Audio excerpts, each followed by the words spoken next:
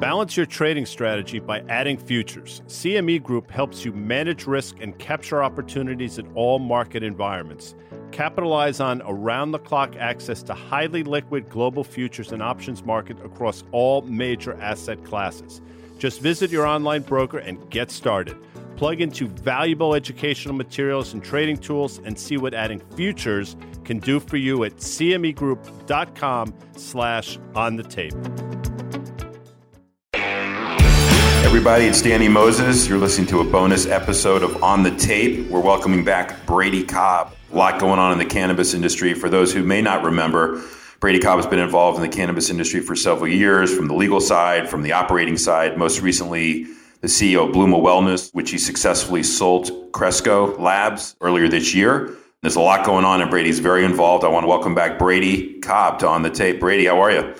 Thanks, man. Good to be back, and it is certainly exciting times in cannabis land. So why don't we start with the most recent things and work our way backwards here? So there's a lot of stuff going on in Washington. I know you've been on top of it, both the SAFE Act, which is now included in the National Defense Authorization Act. You had another bill introduced by a Republican congresswoman out of South Carolina. Can you just talk about the developments going on right now?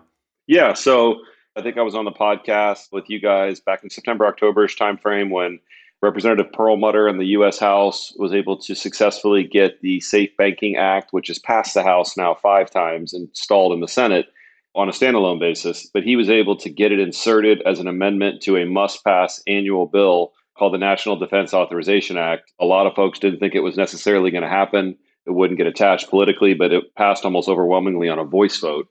So it is now teed up and is a part of the NDAA, which has to be cleared before the year end. It's expected to be taken up by the U.S. Senate next week. The political calculus of everything is that that bill has a broad base of support based on the meetings and phone calls and intel that I'm getting out of D.C. from both direct meetings with staff and members, as well as talking to partners up there who are canvassing folks as well.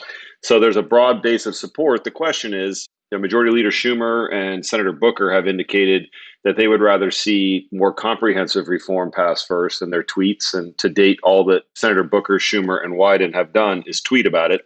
They introduced a discussion draft of the CAOA back in September, but haven't moved it a single inch since then.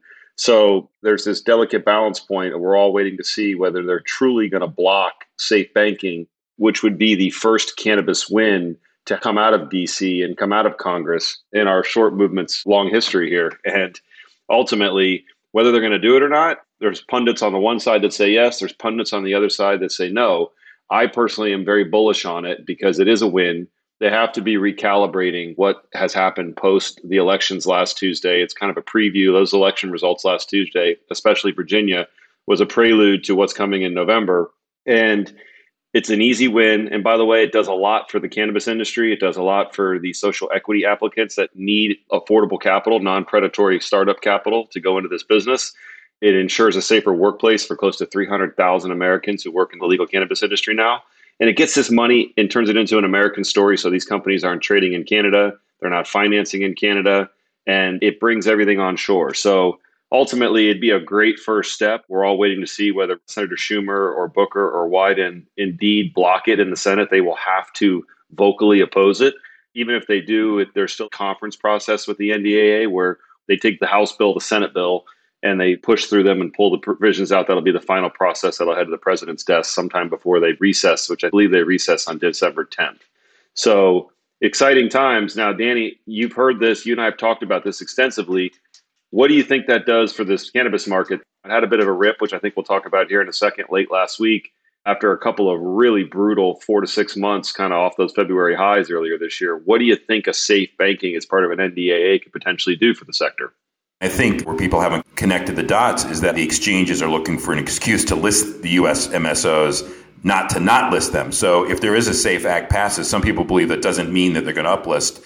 I completely disagree. I actually think they will be on the exchanges. So I think that will be a positive, and I think that will be assumed when this thing does go, because one of the biggest things is access to capital for these companies, and that you can lower the cost of capital by getting access to U.S. exchanges. But you just brought up a good point about the Canadian companies, and I kind of want to delve into that now. It's really been the only way that institutional investors have been able to express their viewpoint on cannabis, long or short, has been through the Canadian LPs and those operators. And I think you and I both agree that's the wrong way to express the trade. And to further that, it's just very difficult right now for U.S. institutions and professional investors to trade the U.S. cannabis names because there's so many hoops you have to jump through in order to do that. And we've heard recently certain banks which stopped clearing trades or maybe undoing that right now. It's just more technical in nature than fundamental. So the most recent performance prior to this move up has just been a slow bleed, 1% a day, 2% a day. And you can see what happens when you get just a hint of positive political news coming, what can happen to these names. And again, looking out 3-5 years from now, I think we all agree these are going to be winners long term. And I want to bring up what happened last week and what we might see on Monday, which is a bill being introduced, which I think is somewhat comparable to the SAFE Act. Certainly, to your point, puts Schumer on the spot again. And one other thing I want you to comment on, this whole thing about everybody wants comprehensive reform, criminal justice reform, but the states have done an amazing job, one by one, as they've approved cannabis, whether it's medical or adult use in their states, of doing it anyway.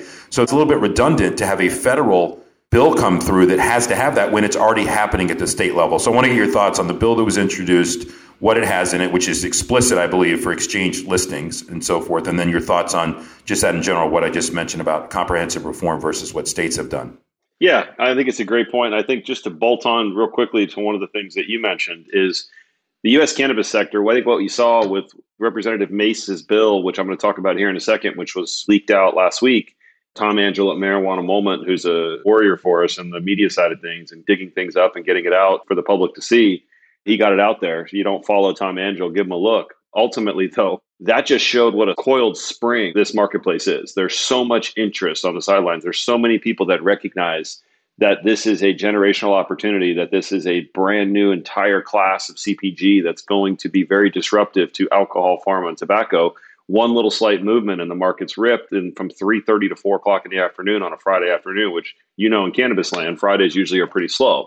So it shows it's there. We just have a plumbing problem, as you described. You're trading on the CSE or the OTC markets. It's not optimal. So talking about Representative Mace for a second, there's been a multitude of broader reform bills that have been brought forward. You've had originally the States Act, which was a Republican-led states' rights bill advanced by Cory Gardner. I'm very proud to have been a part of the drafting process of that bill. Unfortunately, it didn't get very far, and Senator Gardner is no longer in the Senate. That was the first one. Then you had the more left-leaning MORE Act. But the MORE Act contained a bunch of social equity, social justice provisions that were not acceptable to the broader base of Republicans, and in some cases, not even acceptable to the more moderate Democrats.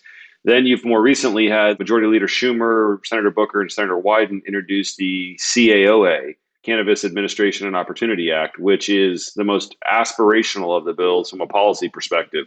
It's basically the kitchen sink approach of everybody gets something that's not very meaningful, including having a 20-something% tax rate on cannabis operators while they're already dealing with 280E and everything else, and just having a bunch of mixed messages in that bill. It was pretty much the CAOA was DOA in the U.S. Senate on day one. They're not getting the Republican votes they need to come across the aisle to vote for that.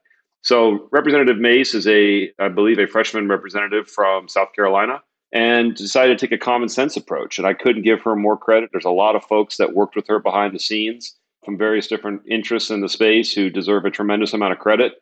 This is a bill that I first got a look at a couple of weeks ago. It immediately got my attention because it has common sense provisions. Representative Mace is trying to find that middle ground that used to exist in DC when deal making was the thing, instead of just pure partisanship. Find that middle ground where you would marry provisions that Republicans and libertarians of states' rights and individual choice met with cannabis industry specific initiatives that do address some of the racial disparities and some of the criminal justice reforms that are needed. And in my humble opinion, it is the most passable piece of cannabis reform legislation that has been floated around. We expect it to be introduced in the next couple of weeks. It's going to have its own process. But now if we look at it through a political lens, you now have a Republican in the House taking a leadership role and filing a bill that is probably the most well-structured bill that's been introduced thus far, most passable bill, as I just said. That puts additional pressure and leverage, in my mind, on the Schumer, Booker, Wyden camp to kind of put up or shut up and take the win on SAFE, or hope to God they can get something done on the CAOA or something else before the midterms. Otherwise, they're going to come up blank on cannabis.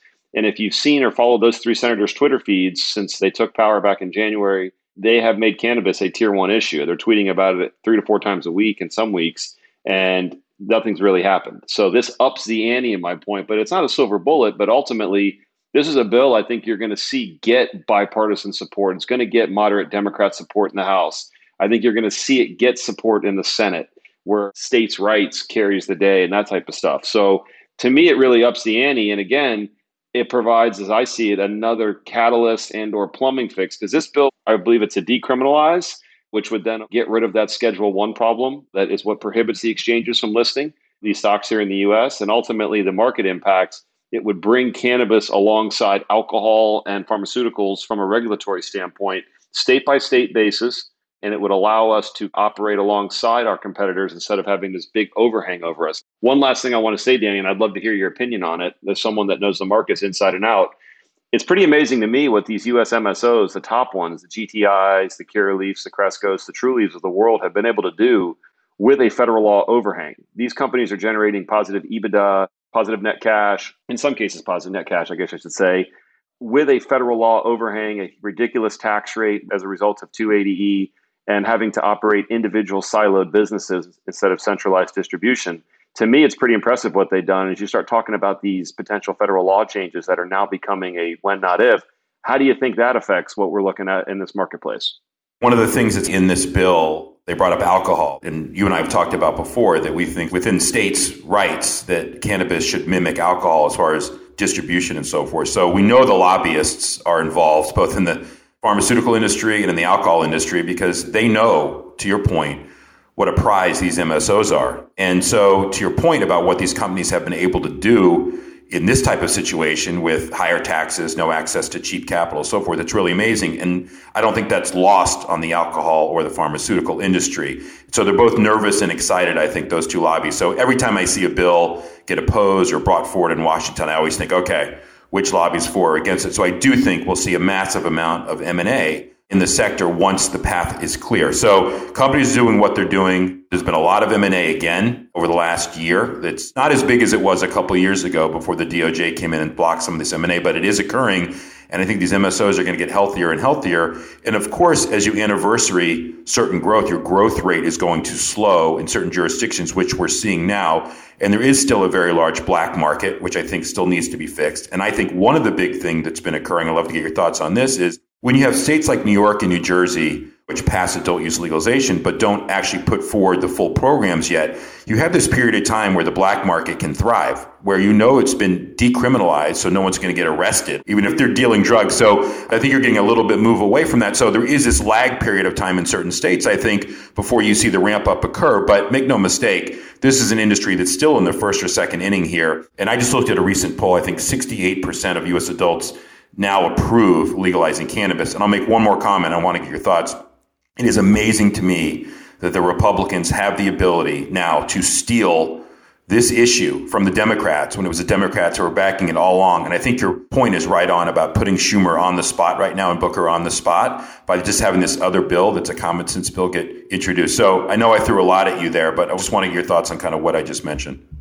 I couldn't agree with you more. To me, I view it kind of in two buckets. There's the short-term setup that we have here, which our friend Todd Harrison, I agree with. This is a pretty beautiful setup, especially with the downtrend. If you were dollar cost averaging down and you believe in the story like I was, and when you were buying these stocks, the leaders over the last, call it 4 to 5 months, when they were in the absolute 40 to 50% off, I've been confident we'd see something kind of push towards the year end with just politically, they had to get something done. You're doing pretty well, and it's a longer term trade. Now, there's the short term trade in politics, which that's a trade. I also view Canadian LPs and their ability to enter the U.S. some point in the future. They sometimes run. That's more of a short term trade. But if you are long cannabis and long U.S. cannabis, to your point, we're in the second inning. And on a state by state basis, each state's doing a pretty good job of bringing cannabis online and having the ability to see it grow in each state as an incubator. You have an opportunity to build your brand, build your moat, get separated from your competitors, and ultimately build value. And states are doing a really good job. And that's where I'm really intrigued by Representative Mesa's bill, because it remains and leaves the power vested with these state regulatory bodies. And almost the same way you see with alcohol, there is centralized federal oversight, but in most cases, it's done on a state by state basis. And that's where I think this bill will have legs, because there's already a pretty good framework built by the alcohol industry over the past, call it 75, 80 years. And then you got to look at, there's a very specific reason that alcohol companies have been active in cannabis in Canada where it's fully legal, learning how to distribute it because they're pretty good at it. There's a reason they've been up there for the past couple of years doing that. That's not by accident. They didn't just like the weather in Canada. They didn't just wake up and decide they like cannabis. So I think that just shows you kind of what's coming. And we're starting to see everyone that thought that it was just a long ways away, the when, not if moment just got a little bit clearer with some of this legislative activity. And the next week or so is going to be very telling because if SAFE's added to the NDAA, it's that first domino that falls. And I truly think it will be, at which point you're going to have FinCEN update their AML and MRB guidance. That's going to provide an opportunity for us to begin working with exchanges to have the exchanges get the cover fire they need to allow us to list in the US. And then you're talking about plumbing issues getting fixed. It's not going to be overnight, but these companies will begin to have their true moment of the sun. We've had little rips and tears here and there with a pathway to fixing the plumbing, which is trading and clearing, and getting these companies off the CSE and into the US exchanges. You're going to start to see the pipes start to open up. What's that number I saw, Danny, that MSOS has brought in the last 3 or 4 days? Was it something like $300 million? That just shows you the appetite, in my opinion. Let's talk about the MSOS for a second, since it's probably one of the better ways. So it's run by Advisor Shares. Dan Aarons runs it. The makeup of it is 12% Trulieve, 11% Green Thumb, 10% Curaleaf, 8% Cresco, IIPR's in there, AYR. So it does pretty much cover the gamut to a degree, but it is the one way, and that trades on the New York Stock Exchange, ironically, and they're buying these on swap. So I'm not going to go into all that detail, but definitely is the way to play it, and that's what people are pointing to. Your thoughts on that? And then also, I talked about the Canadian names earlier. They tend to move with the U.S. names and legislation and so forth. And I think there is a part of that that's correct because they would obviously be able to go in and acquire or get more involved. And they've all been, quote, planting the seeds, no pun intended on that, to get into the U.S. But again, you want the bigger bang for the buck. I think it is in these MSOs. So just your thought on kind of how to play this and what to kind of look for. And then if you can, again, just walk through the calendar here that we're about to face as far as back in session next Monday, this bill gets introduced by Mace. The NDAA's date, I think, should happen shortly. Like, what should we be looking for in terms of catalyst? I'm a big fan of what the guys at Advisor Shares have built at MSOS to have the ability to access the liquidity. I believe they're NYSE, so you get that U.S. exposure, even though it's all on swaps, to your point, and I'll let you talk about that plumbing at some point, not me, because you know it a lot better than me.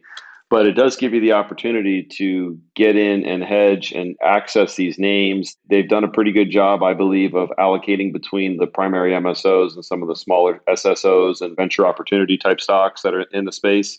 And I think it's a platform and an opportunity to be able to access this growth and to access this potential catalyst moment and to set it up for a longer ride. It's been on sale, as you've seen, Danny, for quite some time now, for the last 3 or 4 months with the overall market downtrend. But just one little catalyst leak on Friday, and I think it went something like $300 million of inflows since then. And it set volume records, at least one of the last couple of days. It's a very good way to get into the space. It's a very good way to track the space, in my opinion, something that I follow religiously. And if you're looking at the cannabis space, take a peek at that. From a calendar or a catalyst standpoint, I would point to the following. The Senate and the House are on recess this week. They come back Monday.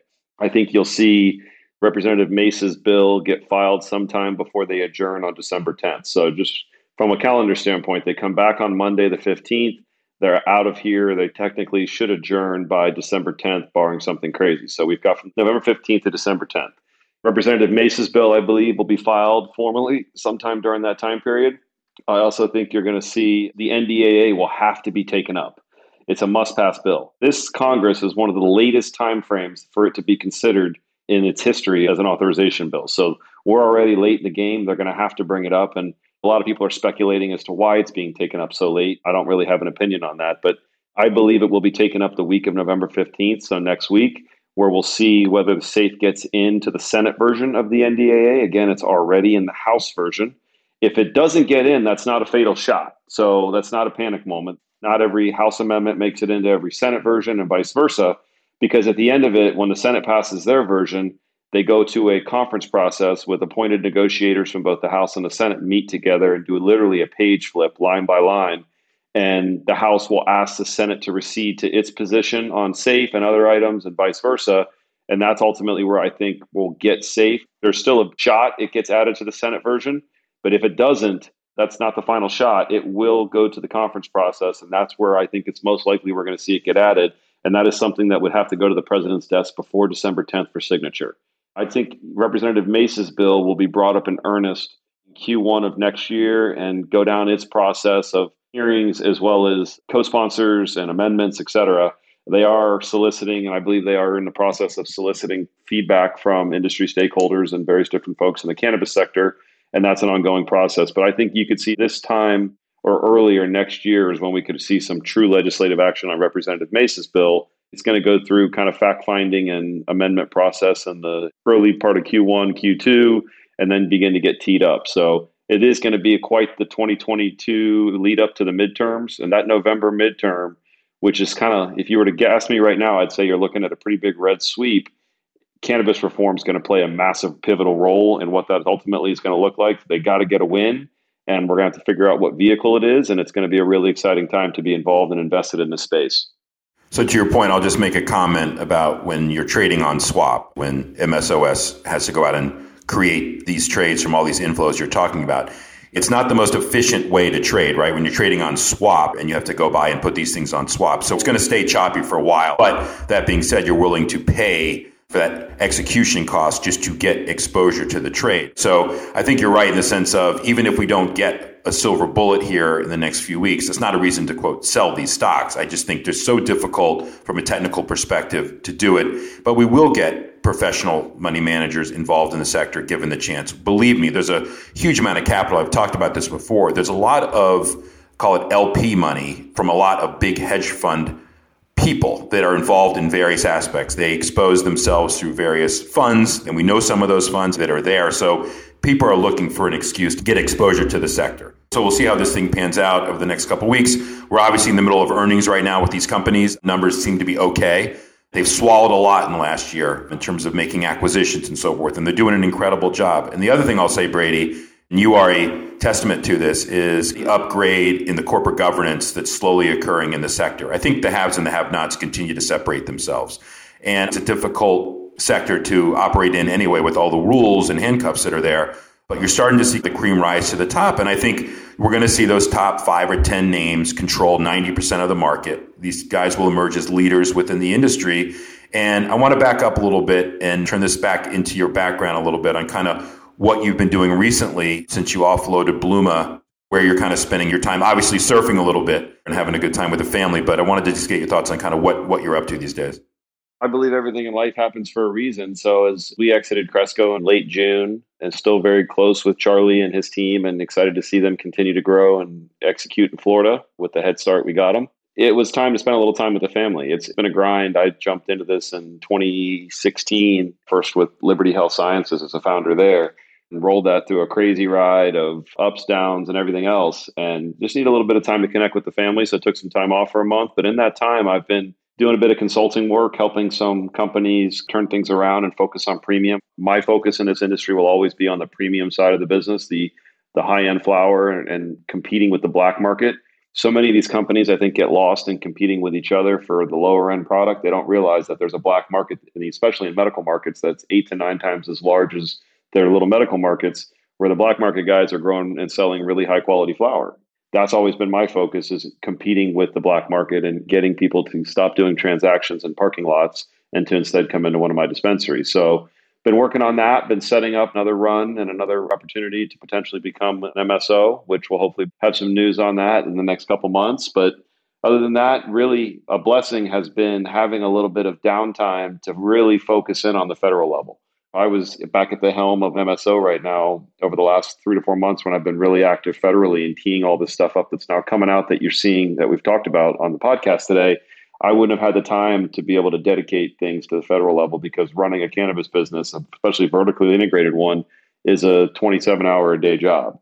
So it's been a blessing to be able to do some consulting in the building process for something new, but being able to dedicate a good amount of my time to the federal law policy reform initiatives with my team at BGR has truly been a blessing. So we've also been working on a really cool brand that we're excited to launch sometime next year that's based on my father's story as a smuggler and kind of a love story and paying homage to every one of the OG cannabis smugglers, growers that came before us that didn't have an opportunity to participate in the legal market, hearkening back to those 70s and 80s days of shrimp boats and smuggling and having a little bit of fun with cannabis. Not wellness, not medical advisors, but having fun and treating cannabis as cannabis and being authentic. And we're excited to bring that to the market too, which will be sometime next year. So a lot of cool stuff happening, and it's been really cool to be able to help focus on federal and help the industry hopefully make a few big jumps here.